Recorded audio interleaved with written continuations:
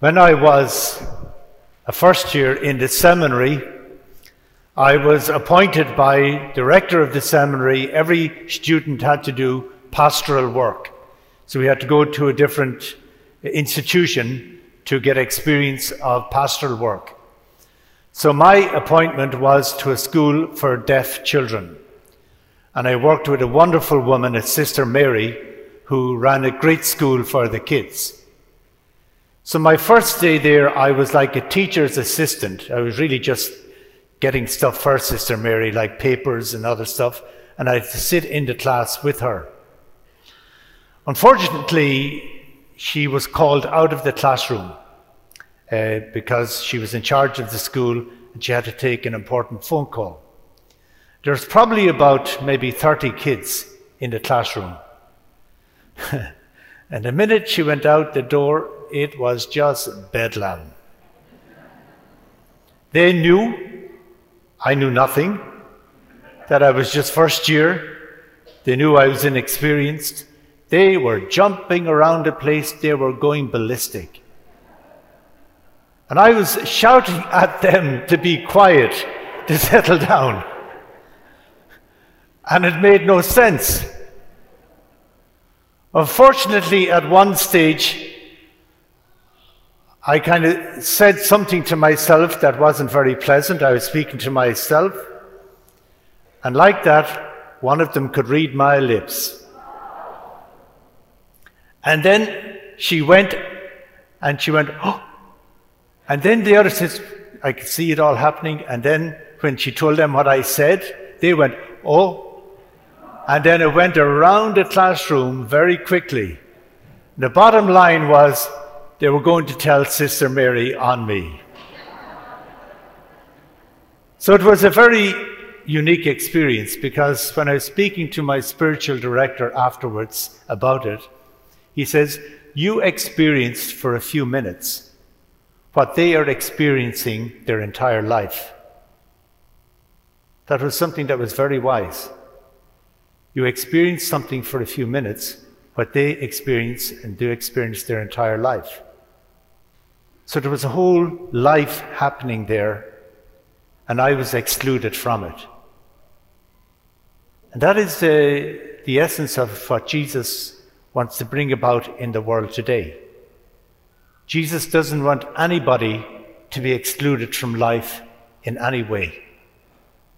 That is why the beginning of the gospel speaks about he went here, there, and everywhere. Really what they're saying, that Jesus went to the Gentile territories and he went to the remote areas because he wanted to reach out to everyone who was in some way isolated from God and from other people.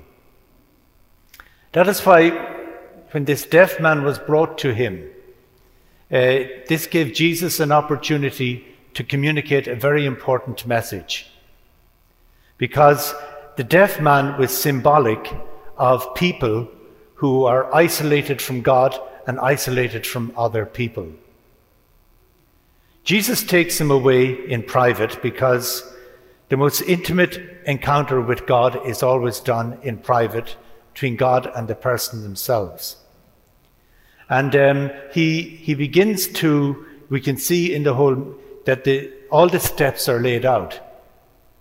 And the first thing that Jesus does is that, in spiritual teaching, they say that the place of hearing is not the ear, but the heart.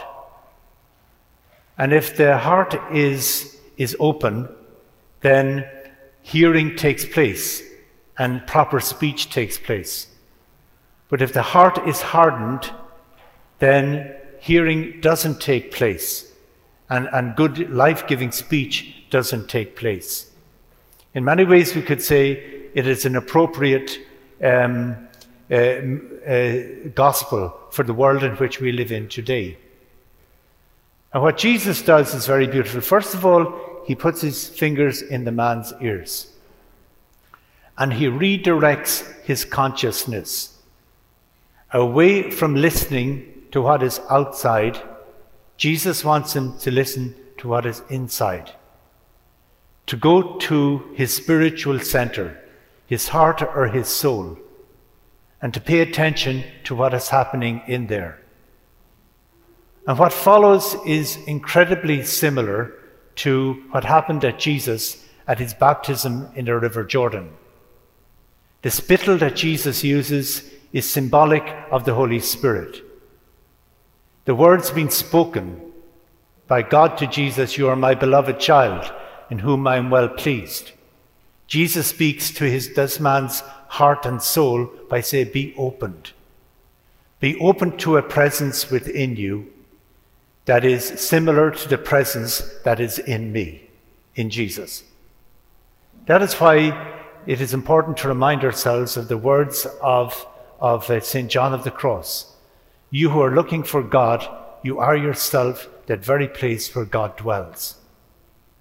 And if we read the scriptures, we see it is unbelievable the number of times that Jesus goes away to a quiet place to pray, to put his fingers in his ears, and to come in touch with the divine presence that dwells within him and dwells within every human being. Because once we are in touch with that presence, we are profoundly united to God, and we're also profoundly united to other people as well. Because just as Jesus was a caring, gentle, healing presence to this man who had no hearing, so we are called upon out of that same presence to be that presence for other people so that they can hear as well.